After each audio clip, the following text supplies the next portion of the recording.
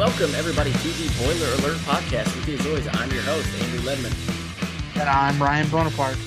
And we are just days away from Purdue football's first game of the season with Fresno State coming into Ross-Ade Stadium. Ryan, are you excited?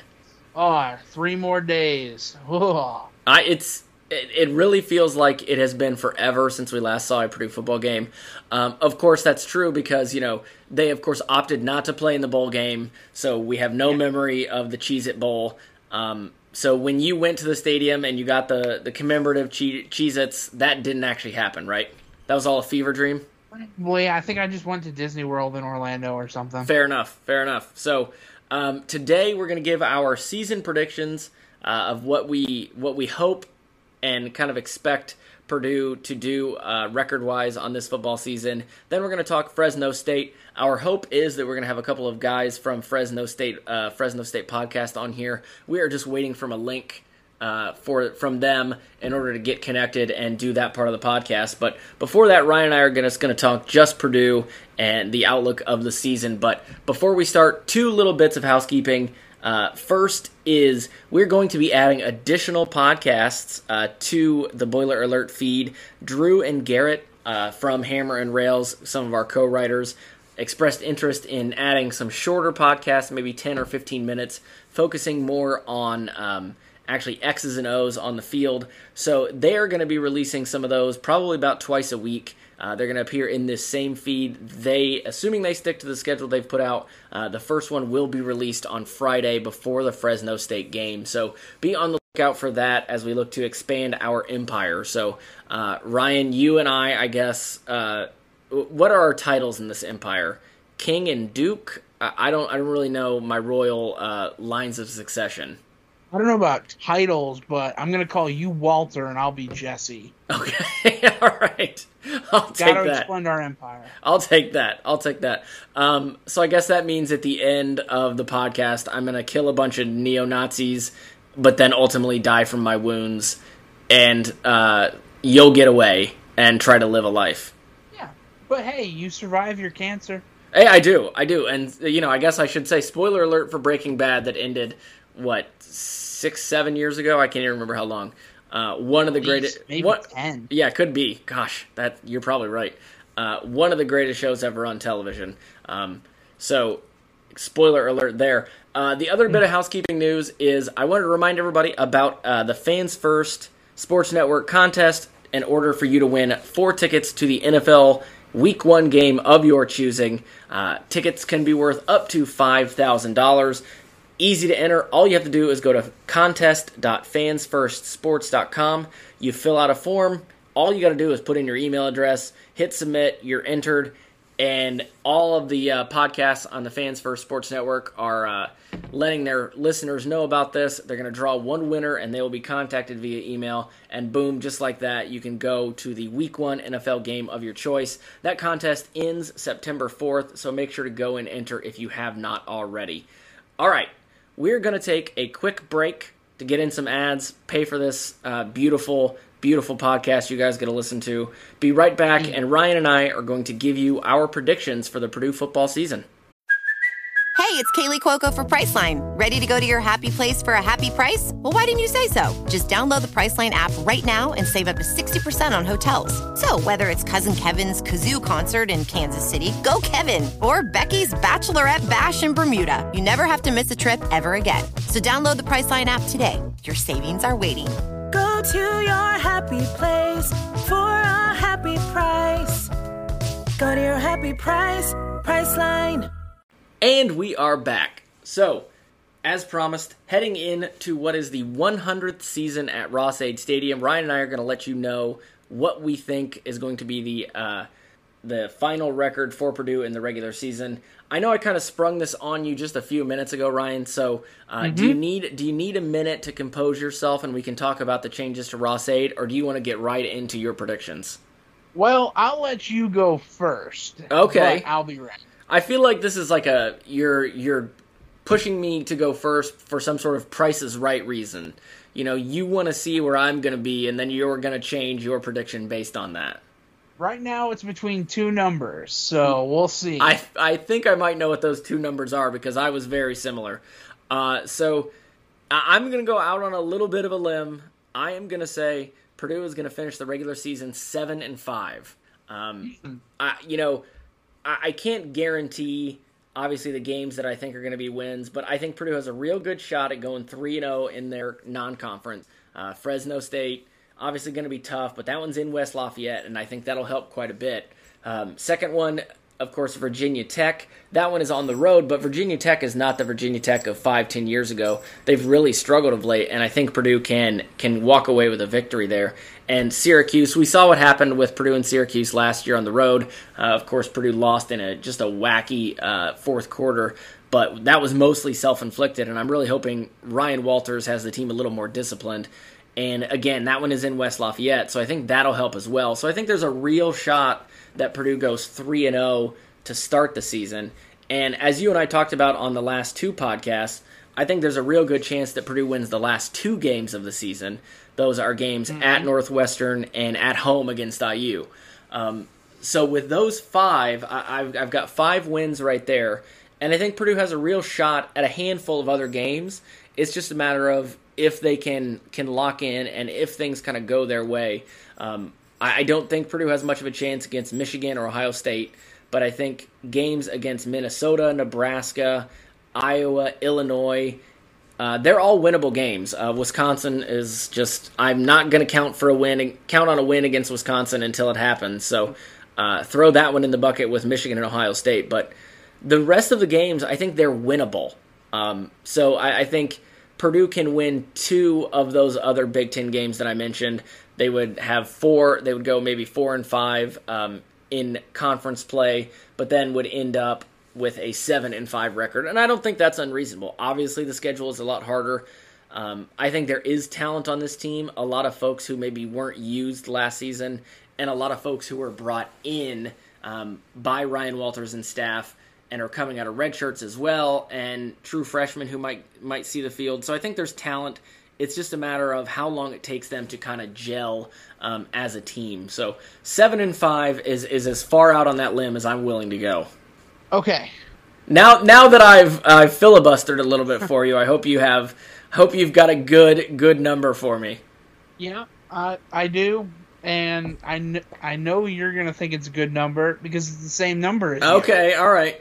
And well, I apologize to our viewers. I can't really add much more content because Andrew took it all. Exactly what you said was what I was thinking. And the only thing I'll add is Nebraska and Wisconsin are both under new head coaches. You don't know how long it's going to take to retool, especially with the dumpster fire that Nebraska was. Yeah. Wisconsin, I would assume, is a little bit more firmly planted at this stage. So, as you said, you never count a win against Wisconsin until the final buzzer.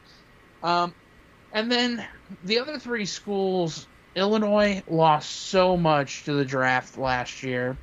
Iowa may not have a starting quarterback. Yeah, that's huge. We all know how that can go because we sure know that Brian Ferentz is not pulling a regular quarterback to the, promised land. Did you, speaking of, did you see this whatever, Twitter account does like projected wins and projected scores for each of the games? And they put out the one for Iowa, and their projected score was like 27.9 points. Per game? Or like the first game? For the first game. Oh, okay. I mean, who are they playing? It's like Utah State? Utah State. Wow, that is impressive that you knew that. Yeah.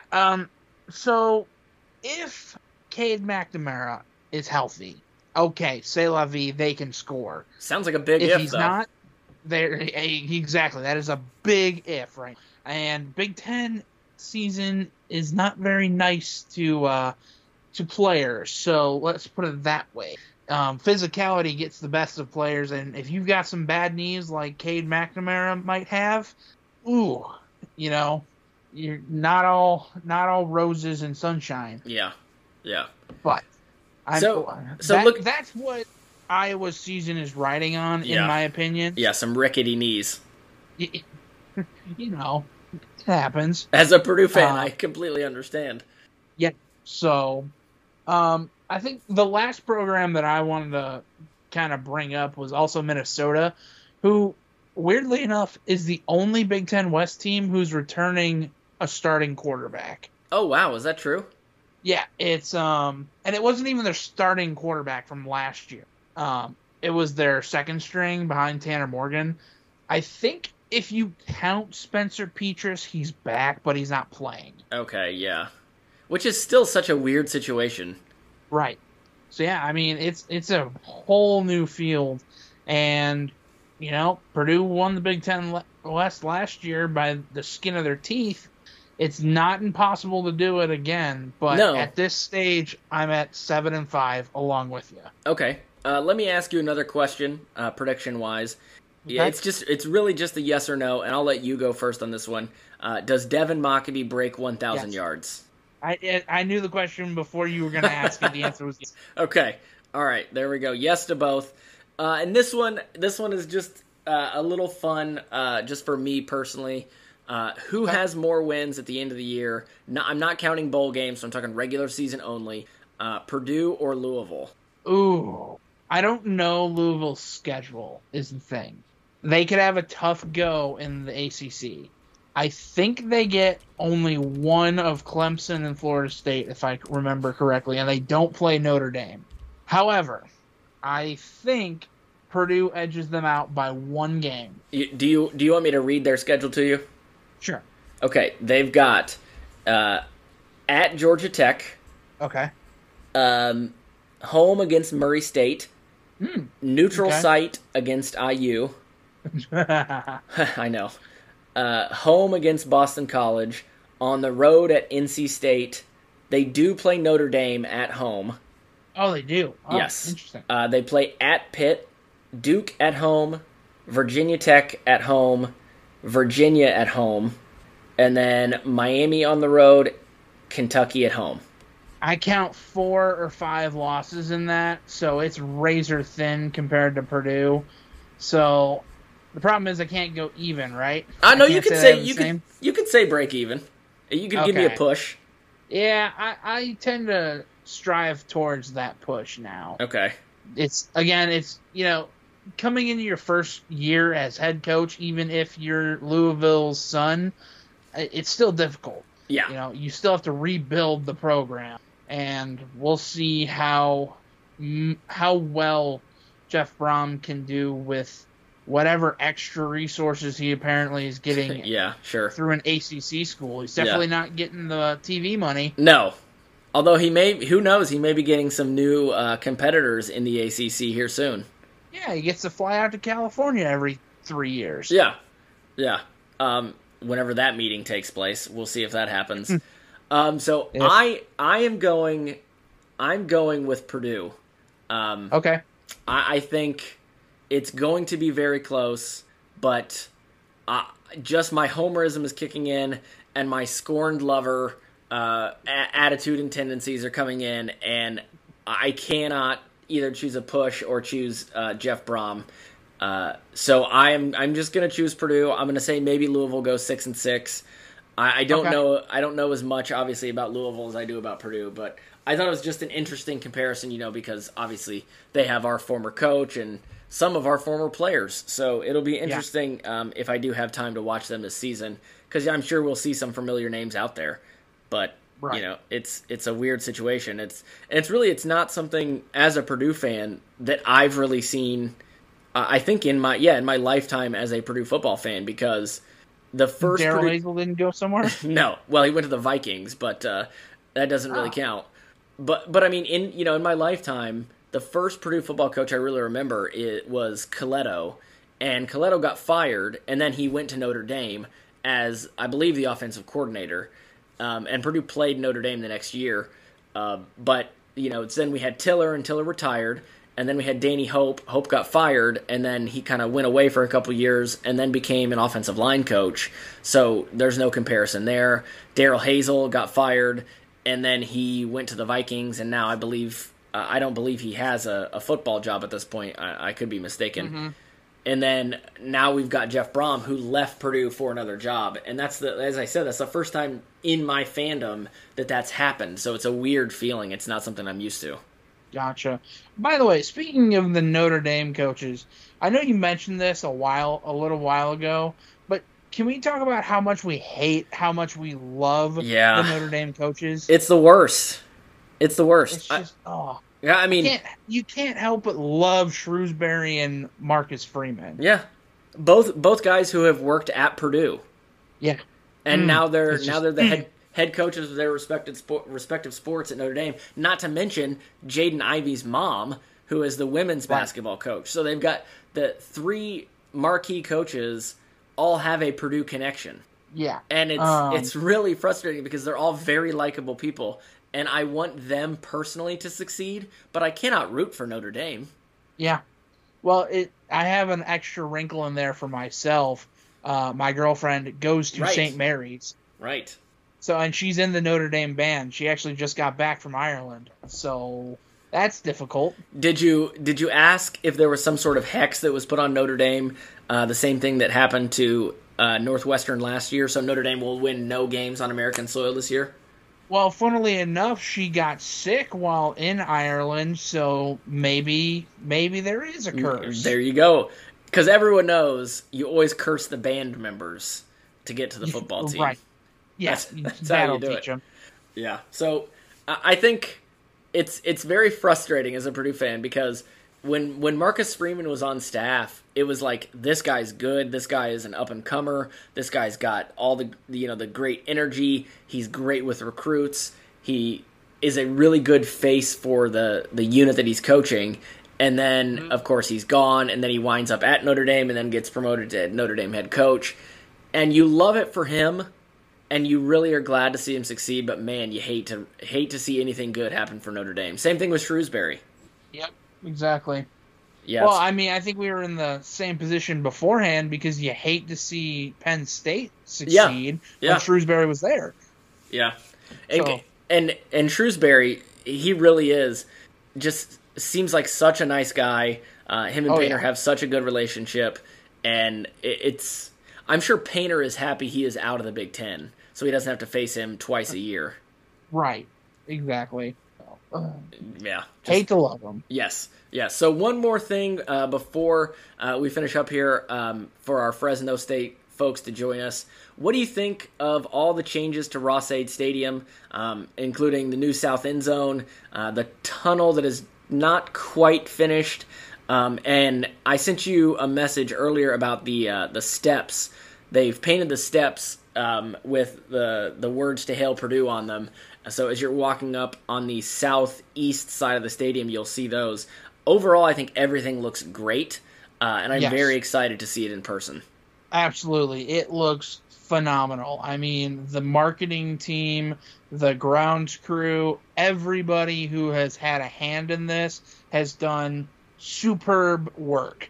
I mean, it just makes it all the more exciting to get to Ross-Ade Stadium on Saturdays. There's an extra buzz going around, and you'll love it. Yeah, and I think it's a really excellent point you said about thanking the other people around there involved in the program did a great job because, the grounds crew, the maintenance folks, the construction folks who are doing all the upgrades to the stadium, they don't get enough credit. All the credit seems to go to guys like Bobinski and the rest of the athletic department, which certainly they played, a great role, but Bobinski was not out there shoveling dirt every day or, putting the sod in or painting the end zones with, the black background as they have this year. Mm-hmm. So kudos to all those folks. The athletic department is a gigantic organization, and being able to get everything how we want it to in that stadium in such a short amount of time has been really impressive. We know that the tunnel is not exactly done yet, but we're really hoping that when they get to the date where they're going to actually, officially, I think, open the tunnel or christen the tunnel, whatever word they want to use. Commemorate? Yeah. Yes, yeah. Then it'll be ready to go 100%. But I think overall it has been an excellent look for Purdue, And I think the stadium looks so much better when you're looking, especially at the south end zone. That thing has been an eyesore for decades, and now it really looks like a full, great, beautiful college football stadium. I love what they've done, and while I would love for the students to have better seats, I think putting them in their own section is going to be really nice, but we will see how that goes. I'm holding out my judgment for that. Right, absolutely. So it's funny that all of this is occurring this season, because you're going to have to compare Purdue's renovations with Vanderbilt's, who played last week in a stadium that's not even remotely close to being. And I don't know if you saw the Indiana suites that they just put out. No. It looks worse than Morgantown. Bad. Wait, I don't even know what you're referencing. Are they doing new construction at Memorial Stadium? So at Memorial Stadium, they put out suites, and I'm putting suites in some serious air quotes now, that it's in one of their end zones, kind of like Morgantown was in the south end zone at Purdue, and they're calling them suites, and it's essentially just like a canopy with chairs underneath. Oh, was this? It's bad. Okay, was this on their Twitter account? I'm assuming. Yes. I'm gonna look it up right now and see if we can get my honest reaction to it. But I can't find the IU football Twitter account. If you go, I know Gabby commented it. Go to Gabby's page. Quoted it. Yes. Okay. Oh my God! This literally looks like the beginning of COVID when they decided they could do outdoor dining. There's like crappy futons out there. What? No, this is awful. It looks like they're setting up for a graduation. Yeah. Oh my gosh, those are so bad. That is... And they thought they did something here. Yeah. Yep. Yeah, I mean, for those who have not seen it, it's like metal canopy legs, a little white... Scaffolding. Yeah, like scaffolding, basically, with white tarps on top and just normal-looking... not even super comfortable chairs, and the occasional thing that looks like a futon under. And they're literally like behind the end zone, behind the goalposts. But man, I would not want to watch a game from there. There seems to be no amenities at all. Wow, that's a swing and a miss. We can keep our chin held high when it comes to renovations, apparently. Yeah, no kidding. Oof. All right, so we've got the link from the folks at Fresno State. Ryan, I just sent it to you. So that is going to do it for this part of the podcast. I am your host, Caleb Nail, along with me, my good friend, who's joining me the rest of this year, Caleb Pletz.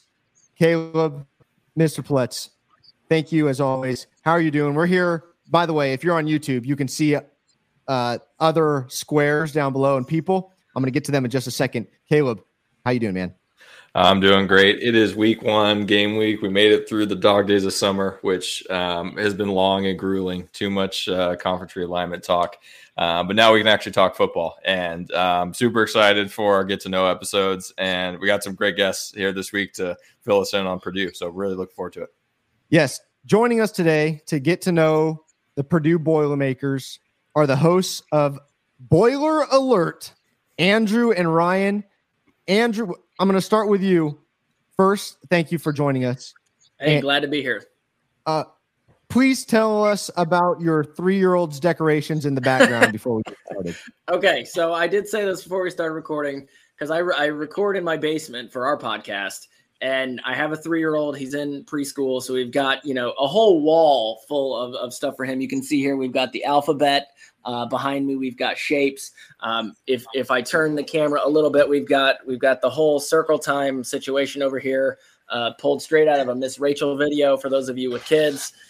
So we've got a lot going on down here. So we're well stocked up. In case you guys have any questions during the podcast, I can help you out with numbers, shapes, colors, letters, whatever we need. I got it covered. Perfect. Thank you. And Ryan, we have no idea what you look like. But how's everything going in West Lafayette? Did I get that right? Yeah. Well, as you can see, I take my school colors seriously with the black and gold. So, yeah, just no camera here today. It's on the fritz. But But yeah, things are good. I'm about an hour out of West Lafayette, and so I get to enjoy the Chicago lifestyle. We'll see how much I can survive that. But I look forward to game days. I look forward to working with you guys, and it's football season is back. We love it. Mm-hmm. I'm pumped. And by the way, this is the first time in a long time that we get a morning game. It's going to be 9 a.m. kickoff for us. This is brand new. How often are you guys playing at noon? Used to it was a lot more because we were one of the last teams in the Big Ten to get like permanent lights.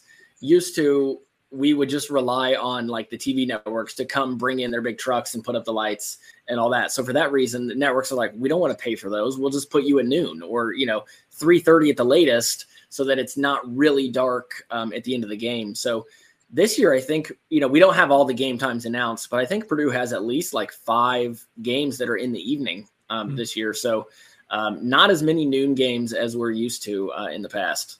Okay. That shocks me. I had this is how spoiled we are, or I am. I had no idea there were stadiums with no lights. We've had lights for a while. Mm-hmm. All right. Yeah, I mean, our side is different. They always put us as late as possible, like 7:30 kicks, just to make it cooler. Because I mean, our temperatures right now are pretty brutal. So I don't want to deal with that.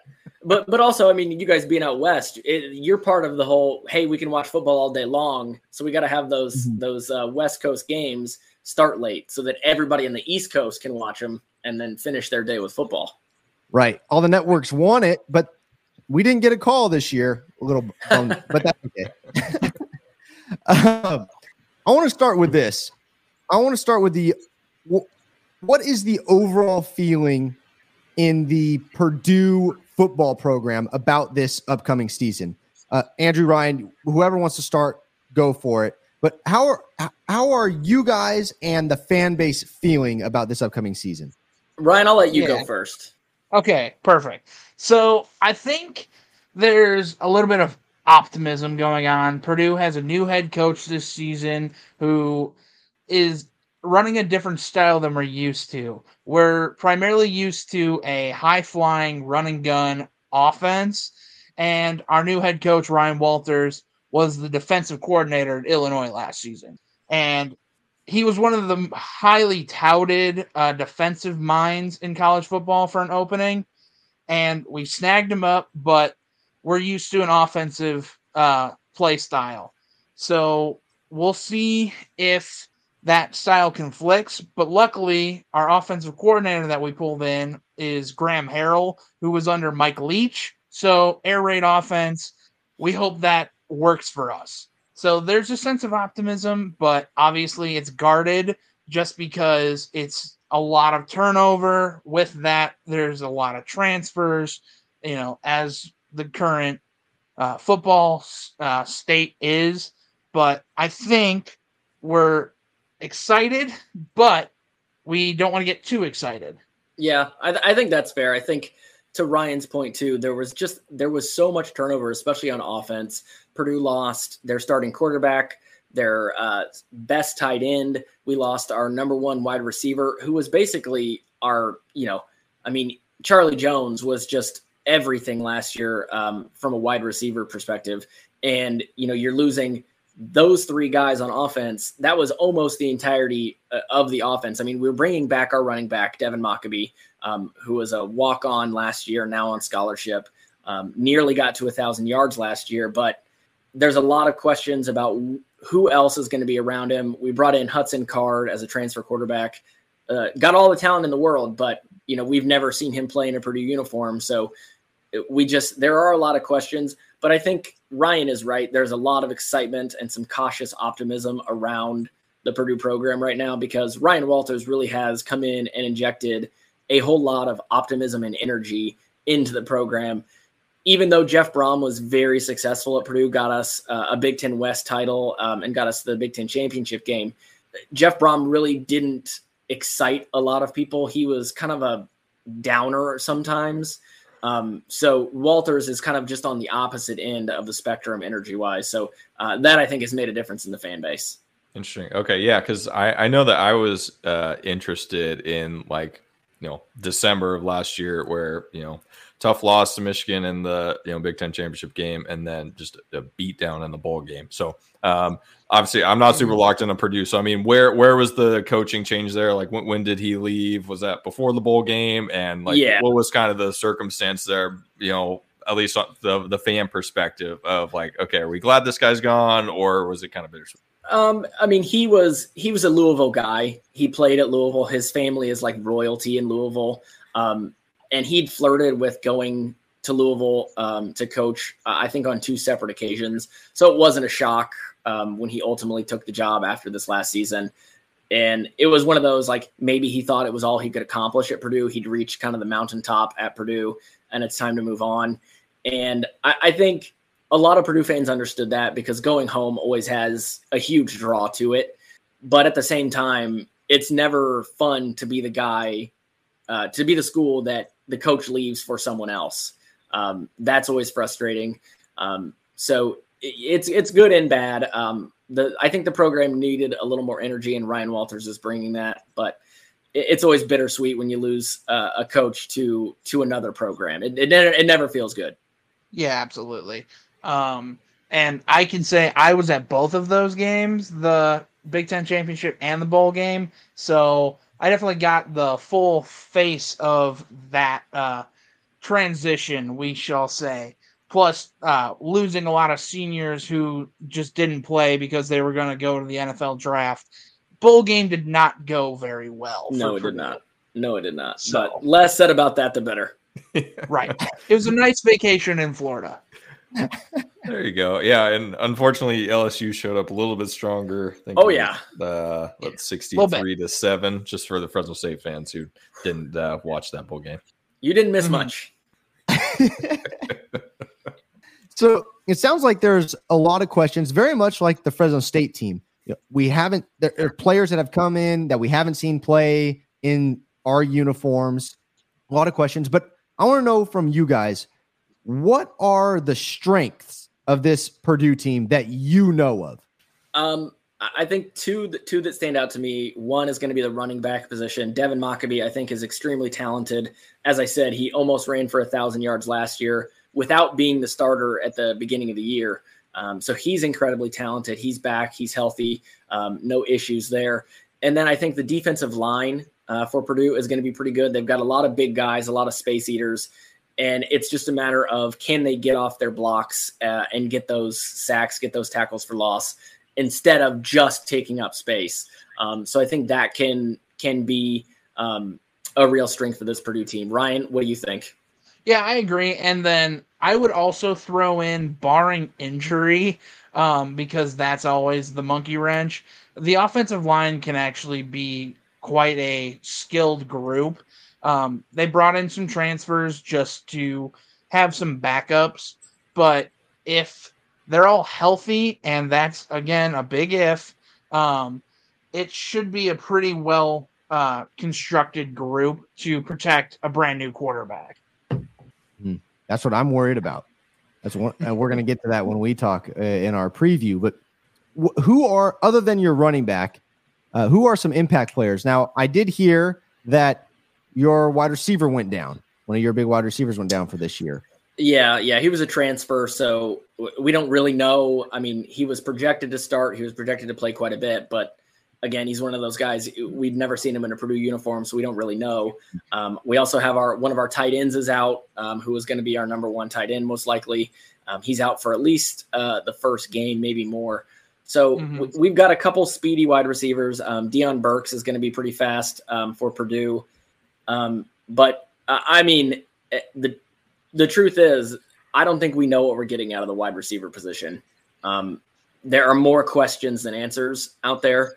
And maybe Ryan disagrees. Maybe Ryan has someone who he's been watching and thinks can step up. But that is one of my biggest question marks.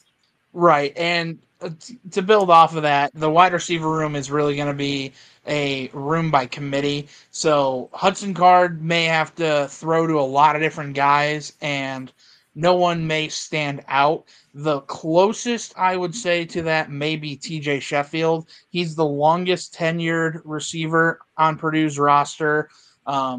He went down a couple years ago with a little bit of an injury in our bowl game to Tennessee, but he bounced back pretty nicely last year, and he's looking to have a nice senior year to really jumpstart into the NFL. I think that's his main goal. So he could be the standout. Now, again, with guarded optimism, we have to figure out how well he can mesh with a new quarterback, as is always the way. Sure. Right. And question about Hudson Card at quarterback. Was there any type of quarterback competition this summer, or was he pretty much set as QB1? No, I mean, there was the only issue was we had a talented guy as a sophomore, Brady Allen, who came in highly recruited, highly touted. And when we got Hudson Card, he entered the transfer portal. And then he decided to come back. He exited the transfer portal. So we're like, oh, they're going to have a competition. They're going to see who it is. But then like 3 weeks later, he entered the transfer portal again. And then he ultimately left. And at that point, there was no question. I mean, it was going to be Hudson Card. It's Hudson Card or nobody at this point. Now, last thing before I want to give you guys a chance to ask some questions too. But how about the defensive side of the ball? Any players on the defensive side of the ball that Fresno State fans should keep an eye on? Yeah, I think two names that really pop out in my head are going to be Cam Allen, one of our safeties. He has a knack for intercepting the ball. So I believe he led the team in interceptions last year, and he's pretty much just a ball hawk. Now, he's one of those players that may try to tackle you a little too hard and miss. So, that's always fun to see when you're a fan. But, it's boom or bust sometimes with Cam Allen. And the other name that comes to mind is Nick Scowerton, formerly Nick Callaway. Caraway. Thank you, Callaway. He's our sophomore edge rusher, and as a freshman, he made an impact. He's coming back, and he seems to be one of the highly regarded players on the defense just to make an impact and just make a play. So that's always important. He was voted one of the team captains, so obviously well respected within the program. And I think talent really bleeds through everything when it comes to that. So that's a name to watch out for. Yeah. Okay. Purdue always has interesting last names when it comes to edge rushers. Mm-hmm. It's true. Now, you guys are also, if I want to turn it over to you guys. You guys have any questions about Fresno State that you need answered? Ryan, I know I sent some questions to them that I could ask, but I know, Ryan, you said you were going to prepare some as well. Do you want to go first? Sure. So my main question is on offense. You transition from a quarterback who has been a 3-year guy, 3-year starter, super high-level quarterback in Jake Haener, and you're switching over to Mikey Keene, I presume. Transfer from USC or UCF, not USC, and highly recruited player, but how is their style different? What is Mikey Keene bringing that maybe Haener didn't bring, and vice versa? That's a good question.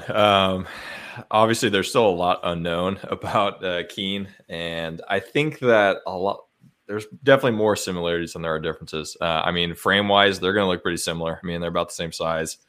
Keene's also very, very accurate. That was one of Haener's, big strength is, he really didn't put the ball, in danger. And last year, I think he probably only threw like 5 picks. So, Keene's accurate.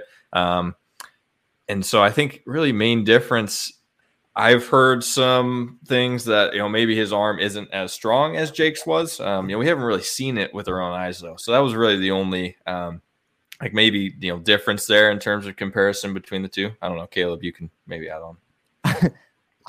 Just so you know, Keene is the starter for all the Purdue Boilermakers. He's been named the starter. So Keene will get the start on Saturday. I heard a couple things when he first came in that he can move, but I mean, we just saw Jay Kaner bust off 26 yards in the NFL. So, there's, and Hainer is really tough. I think they're very similar.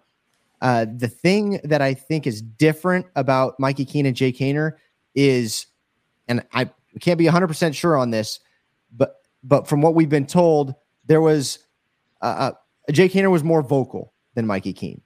Okay. And maybe that's just, the new guy coming in, he's got to earn his role as the leader there. So, there's probably some adjustment, but from what we had heard, there was a vocal difference. If there still is a difference, I don't know, but physically very similar. Gotcha. Okay. Well, that's lovely from an opponent's standpoint. I'll go next.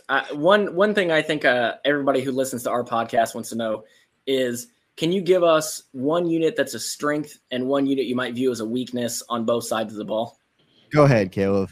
So historically, we'll start on offense. Historically, I'd say the weakness has got to be the offensive line. I mean, this year, I think I'd still put that as a question mark just because we don't really know what it's going to look like. We have a new offensive line coach, Coach Army, coming up from the FCS level.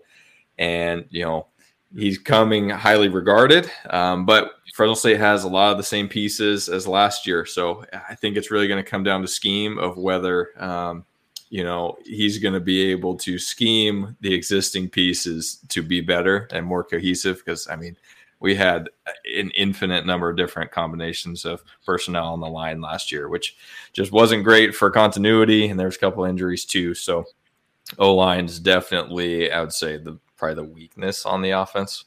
Yeah. We're just talking weakness right now or question mark. It's up to you. It's up to you. I do want to address the wide receiver conversation because I think a lot of people around the nation that don't keep up with Fresno State see that we lost a lot of production at the wide receiver position and we lost our running back and our quarterback. But I just want to make a confirmation to everyone listening that there are good wide receivers that are coming in, and we are really excited about them. We have 2 transfers. We also have some young guys, and we do have returning production in 2 players that caught a couple passes here and there that are very quick, and we're excited about our wide receiver class. So if people they think that, or they're wondering why we don't say wide receiver class as a weakness or question mark, because we're actually really excited about this wide receiver room. And then I'm going to have to agree with Caleb when it comes to the O-line. And then actually, I think our trenches are probably the biggest question marks that we don't know too much about. I'm excited for our edge rushers and our depth at D-line, but there are question marks. Can we stop the run? Because Ashton Jainty, the freshman at Boise last year, ran all over us. And when you guys talk about your running back, that's where I get a little bit worried. Yeah, definitely. Yeah, I'd say strength on defense. I think it has to be cornerback. Dogs are returning. Cam Lockridge and Carlton Johnson. I mean, both really strong defensive, cover corners and also big hitters too. So it's definitely a strength there. Behind them, depth is a little bit of a question mark, but as long as those 2 guys are staying healthy and staying on the field, then it's definitely a position of strength for Fresno State. Ditto. All right, Ryan, you got anything else? I do. So Andrew knows this. We kind of do this segment every week. And I'm not sure how familiar you, Caleb, and Caleb are with the Sickos community. But one of the things we like to do is we like to take our opponent's punter and figure out how many punts it would take that punter to get to a specific landmark that's relative to the school we're opposing. So, for instance, a couple weeks ago, we had Iowa on, and one of the locations that we did for the punter was the Iowa State Fair. See how far it would be to that area. So, we've kind of done this where I've given the amount of punts it would take, and you kind of try and guess where the area is. Okay. And mind you, this is an area that's very relevant to Fresno State. Okay. So, from your punter last season, it would take 62,851 punts to get to this location from Fresno State's stadium. Now, do I get a direction like north, south, east, west, or no? We can do that. I mean, 1,500. It's about 1,500 miles. So if you're going 1,500 miles west, you're in the ocean. It is not that way. I will give you. It's in the U.S. Thank you. Mm-hmm. All right, so we'll just start. I'll fill a little bit, and Caleb can keep brainstorming. So Carson King is the returning Fresno State punter, friend of the program. So definitely, if you are interested in learning about our punter, he was on with us a couple weeks ago, so you can go back and listen to that. We'll check that out for sure. Yeah, definitely. Punting is winning, is what they say. Exactly. Great guy too. Very, very good guy, which makes me feel bad for how critical I've been about his ability to flip the field. So I don't know, Caleb, go ahead and throw out a guess. Vegas? Nope, it's a little bit farther than Vegas. No, there's no way it's 1,500. It's 1,500 miles? Yeah. Yes. Oh, I don't know. It's about halfway across the United States. Okay, it's probably to West Lafayette, Indiana. No. Okay. All right, No, just give not it to quite. them, Ryan. They're not going to get it.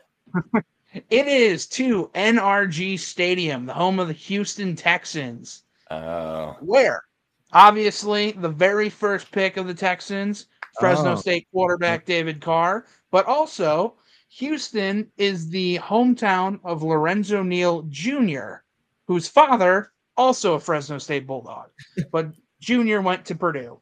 Oh, that's right. I remember that. Oh, so there wow. you go. Good. There's a little very bit of a good connection. nugget there. Very good nugget. I feel dumb. Oh, no. We like to expand upon the sickos community. There's no way you could have gotten it. He gets me every week. I think I've gotten one of them. So there's no shame at all.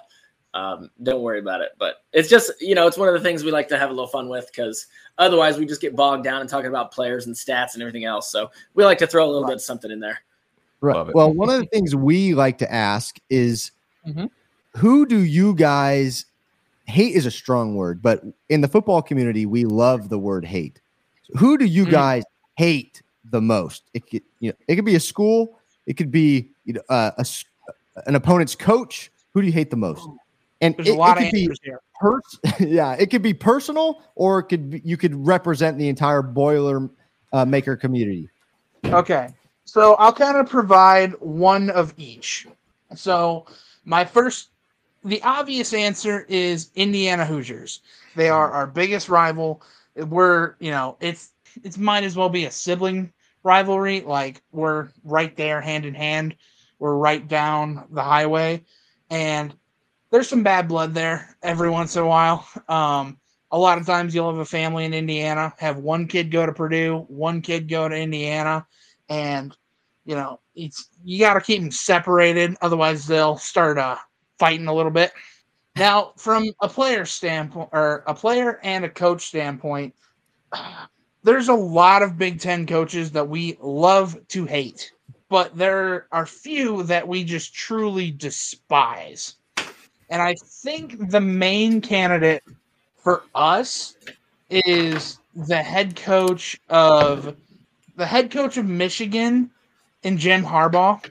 I like to call him Captain Khaki. So absolutely cannot stand the guy, because he's the world revolves around me type guy. But until he got fired, Scott Frost was another guy. Yes. And the bad man is gone from Nebraska, so don't have to worry about him anymore. But wasn't it fun to have Scott Frost there, because that they're just going to go like 4-8? How he kept that job for that long was shocking. I don't know. I never understand it. But it brought out the most delusional fans. So that was really the instability of the Scott Frost era. I mean, bad football was great, but when you got to hear from fans 365 days a year, it's just unbearable sometimes. Now, I don't want to steal one of Andrew's, so I will say one other family duo we don't like is the Iowa head coach and offensive coordinator. They are a father-son duo, and It's nepotism. Yeah. Kirk Ferentz is going to be there till he dies, and Brian might be there right alongside with him because Iowa loves their nepotism. He's just going to inherit the title of head coach somehow. I don't know how he's going to do it, but he is. So That's Ryan, what his contract allows him. So obviously I had to run and get a charger. Who did you say before Harbaugh? Indiana. IU. Okay. I don't want to step on your thunder. So is that all you got, or can I go now? That's all I'm going to say. I've got a list. So I'll let you go down your list. I mean, IU, of course, is number one. As a Purdue fan, I hate everything about IU. Obviously, huge rivals in basketball, but we hate them in football just as much. But, the state of Indiana, it's really a basketball state. So it's a much bigger rivalry in basketball, but I cannot stand them any day of the week, especially growing up in a small town in Indiana where the vast majority of people were Indiana fans. And my family was a proud Purdue family. You just get a bunch of people jawing at you, and you're like, you have never been to their campus. You are not going to college. Stop it. You just want to yell at them. And then Notre Dame. We don't love Notre Dame. It was a lot more fun when we played them every year, but they have to have a national schedule where they play, the 4 different academies, and then they go to California and play USC, and they're so arrogant. We all hate them so much. And then the one I agree with pretty much all of Ryan's too, but did he mention PJ Fleck at all? No, I let you have it. Head coach of Minnesota. Row that boat. Just he's got to be one of the most annoying men in college football. And the fact that he created his own currency within the locker room to help people get out of bad things. And you could get out of wind sprints if you had enough Fleck bucks or whatever. And the stories of him going into recruits' homes and sitting an egg timer down and being like, you have this long to commit. And then I'm pulling the offer. And you're like, it's like a 17-year-old kid. Allow him to have a moment. What are we doing here, man? I just don't understand it. So that's a list. I could go on for a long time, but I'll end it there because you guys don't really care about my petty grievances as a football fan. But those are the ones that come to mind. I think my only follow up is going to be, is the recharged Iowa offense going to hit their point total that they need this year? I would love it if they got a point below or 2 points below. That would just be so funny to me. Because he's getting a pay cut, right? If he doesn't hit that number, was it 325 or something like that? Yeah. But imagine being, and then there was an article that came out over the summer about how it's such a hard job and he's under so much pressure, and it's, blah. It's look, buddy, you make almost $1 million and your daddy got you this job. Shut up. Does your golden crown weigh too much on your head too? What are we doing? We'll give you a Mountain West comparison here. So, San Diego State has been a really good program, really strong program in the Mountain West. And I have been just complaining just on their behalf. If they could just get a competent quarterback to lead their offense, they would be so good because they always have a really strong offense. They have a really strong running back pretty much always. And if they just had a competent quarterback that could run their offense, they would win the league every year, and they just can't figure it out. And I feel like Iowa's kind of in that same boat. If they just had someone that could run the offense, they would be much better. Yeah, that's true. They could. Yeah. Honestly, they'd be scary. Yeah, and they almost have one this year. The problem is they chose a transfer with some shaky knees, so their fate may hang in the balance. Yeah. Oh man. We love banter. We're all about it here. But back to the game on the field Saturday. Mm-hmm. 2 questions you actually sent over to me that I want to get from you guys as well. So Purdue wins on Saturday. What did Purdue do to win this game? I would say that they found a way to balance their offense because Devin Mockabee, I think, is going to get his, especially now that you guys have said you're a little worried about the defensive line. That makes me feel like he's going to have a good game. But if no one in the wide receiver core or a tight end can step up to catch the ball, you can just crowd the box and try to slow him down. So if Purdue is able to win, I think they've found a way to balance the offense. And I think on the defensive side of the ball, I think the new incoming cornerbacks and basically the remolded secondary that Coach Walters brought in has done a good job. Yeah, and then to add on top of that, I think defensively they force at least a turnover, just because at this point we don't know if they'll be able to win a shootout, right? So I think they have some sort of big play where it can swing momentum in front of a home crowd that'll be going crazy, and that could just carry you all the way to a win. Okay, now I'm going to flip it. Fresno State won the game on Saturday. What did Fresno State do to Purdue to win that game on Saturday? Ryan, you can start on this one. I'll let you have the sad version of the question. Okay. Yeah. So I would say Fresno State was able to really exploit the non-cohesion of the units that Purdue has. It's a lot of transfers. They haven't played on a field together. It can be sloppy, and Fresno State would then take advantage of that. Yeah, I think that is probably the right answer. With so much turnover in the Purdue team, both on the field and coaching staff, you just never know how the first game is going to go. Everybody is saying all the right things, but everybody always says all the right things. Everybody always looks great in the preseason. Everybody always looks great in spring ball. And then you get on the field and you get punched in the mouth. So my worry is that all the transfers that we've brought in, they don't gel as a unit, like Ryan said, and we're looking at 11 guys who aren't playing as a team. And that I think will be especially true in the secondary.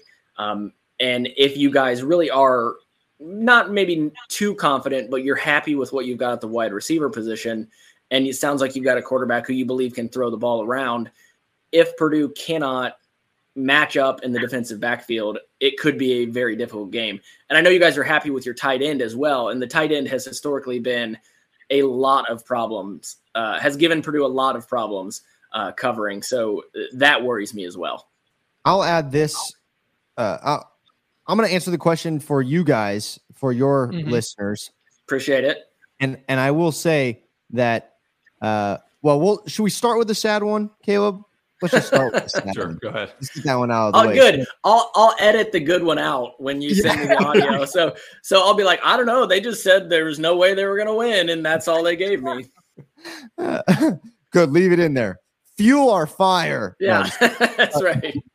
If Purdue wins, I agree with Ryan. There's probably we're not holding on to the ball. Probably a lot of turnovers that either Keene is still figuring out the offense or we fumbled the ball. We've had problems with wide receivers in the past, fumbling. So we turn over the ball there, and then defensively, like we said, we can't stop the run. My prediction here, I'm not doing any scores. My prediction here is that we stack the box and that we're going to force you to beat us through the air. That's what I do. Yeah, perfect.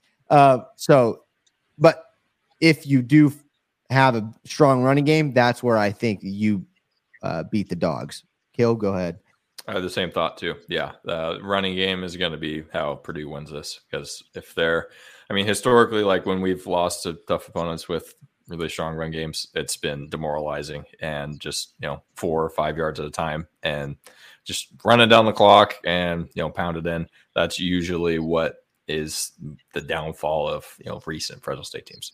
Yeah, we as a Purdue fan, we know what that's like. We play Wisconsin just about every year, so we don't like to talk about that if we don't have to. Mm-hmm. Now, if Fresno State wins, I think there's Mikey Keene feels very comfortable, and we do a good job at the O-line position. You talked about one of your strengths was the D-line. So maybe we have to play 12-man front with two tight ends to help out and rely on our wide receivers to get open and Mikey Keene to read the defense. But we're controlling the line of scrimmage on the offensive side of the ball, and that will open up a lot of our offensive game. And then defensively, I think we force Hudson Card, to throw the ball, like I said, and throw interceptions. Gotcha. Ditto.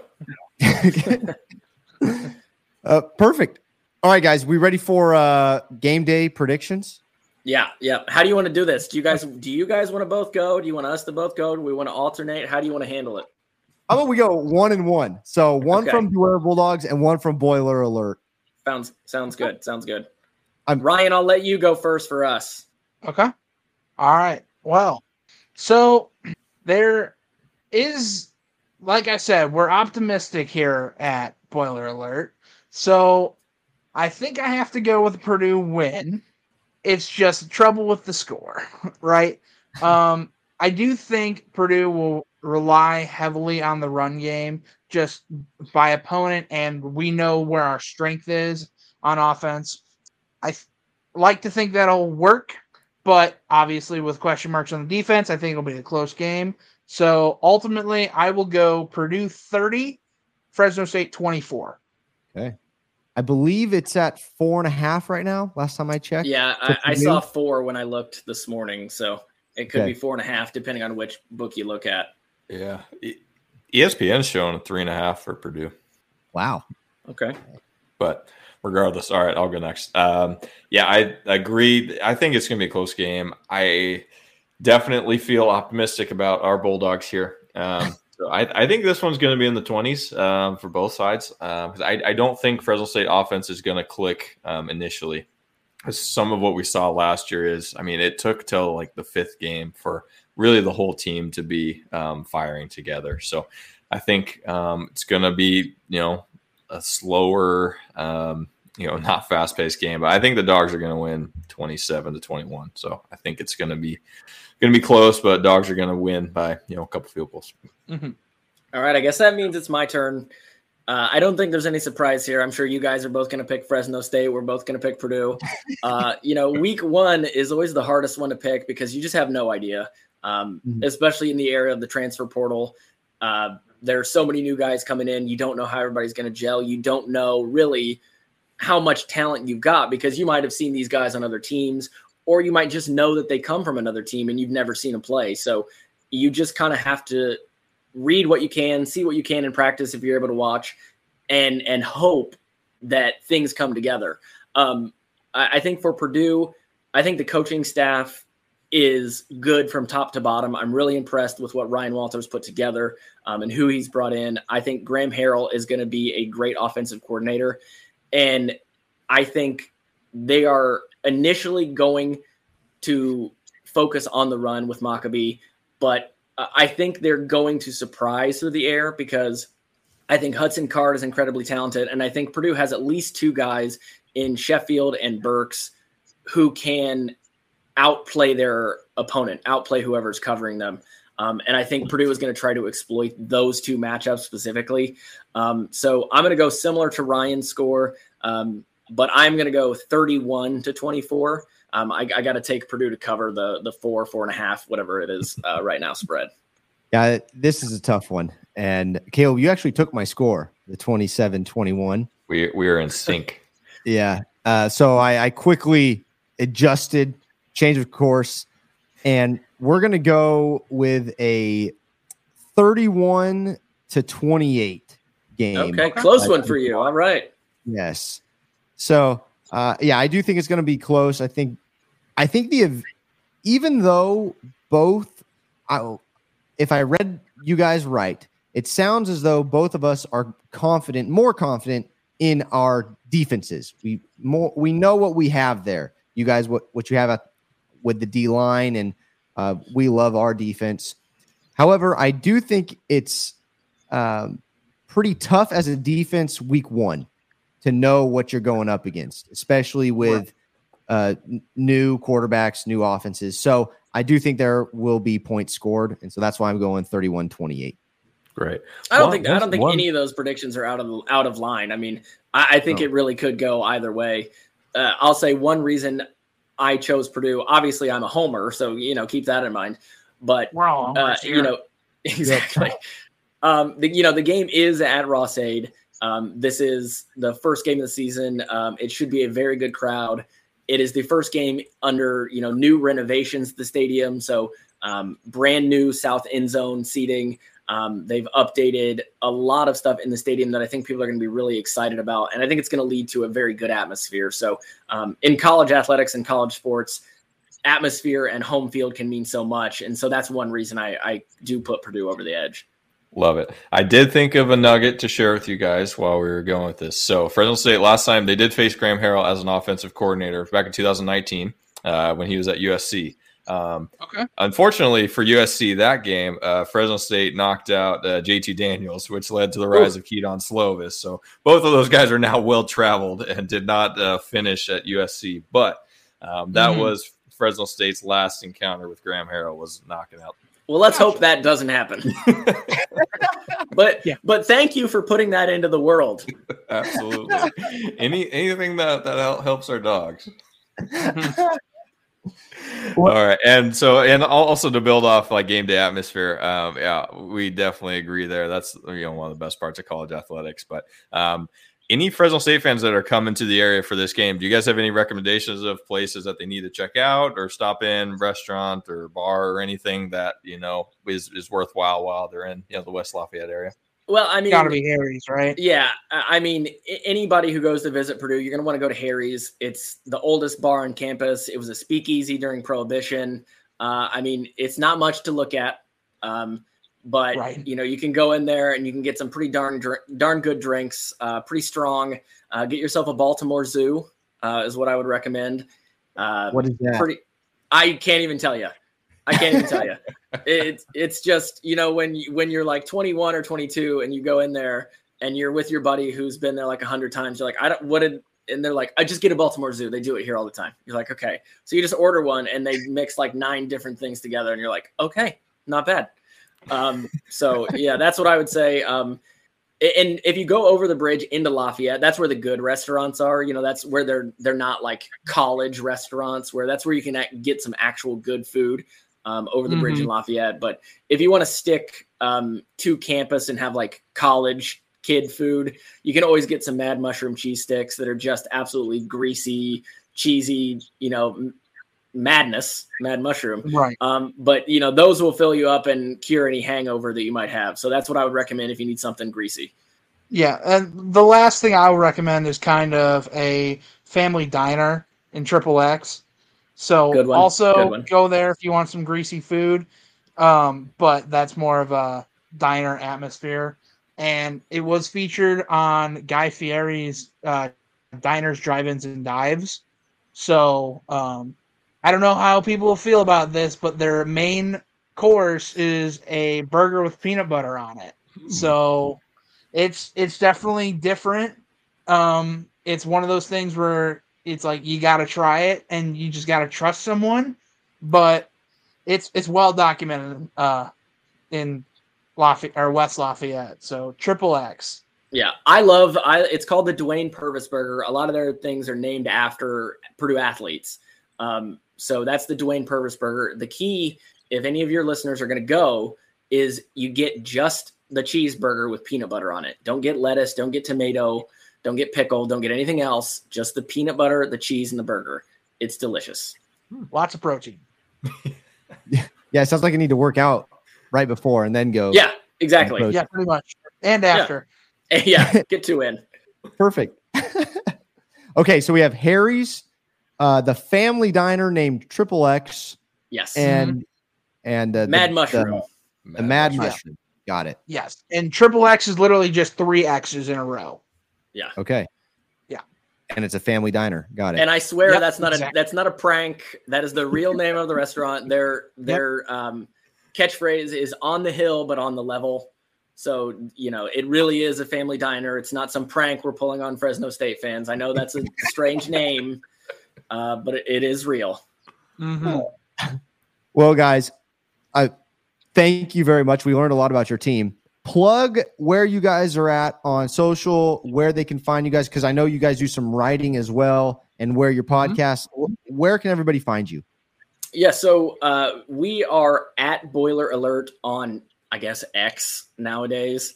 It'll always be Twitter to me. But and we also, Ryan and I are both writers on hammerandrails.com, which is the Purdue SB Nation website. So you can find us on there, and you can find us on Facebook at Hammer and Rails as well. I should note Andrew's tag is Jumbo Heroes, and mine is PURB97. In case you're looking for us specifically. Well, but you can find me. So I had to change the name to just at Boiler Alert, but it still shows as Jumbo Hero. So you can find me under either one. Right. Got it. All right, guys. Well, is there anything else that you would like the Red Wave to know before we get out of here? I just have a question for you. Why are you the Red Wave? I thought you were the Bulldogs. What is this? You said it at the beginning, and I just let it go, and then you said it again, and I was like, I don't know what's happening.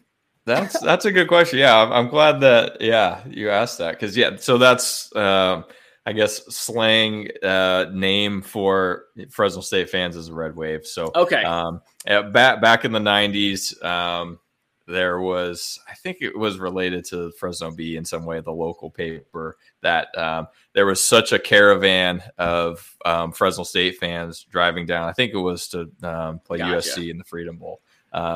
There was so many, red flags and red cars hitting down 99 to go take on USC that it was like a red wave coming to take them out. So since then, it's kind of been, a calling card for Fresno State fans. Gotcha. I like that. Okay. So we're waiting to play Tulane. So we have the Red Wave. Yeah. Wave, but the battle of the century. All right. Well, Caleb, do you have anything for them? I don't. I think we pretty much covered it. We're fired up for game day, and we definitely appreciate you guys taking the time for us. I know a 3-hour time change is a little bit difficult sometimes, but we appreciate you guys making some time in your evening for us. Yeah, of course. It's unfortunate that you're nice guys, because now I have to hate you at least until Sunday. But it was great talking to you. Always good to talk to some fellow sports fans, especially of our opponents. So I'm glad you guys could have us on. I appreciate it. Yeah, absolutely. Here's hoping you guys go in 11-1. Likewise. Right back at you. Yeah. All right, Andrew, Ryan, thank you so much. We appreciate it. Yeah, thank you. Great. Thanks, guys.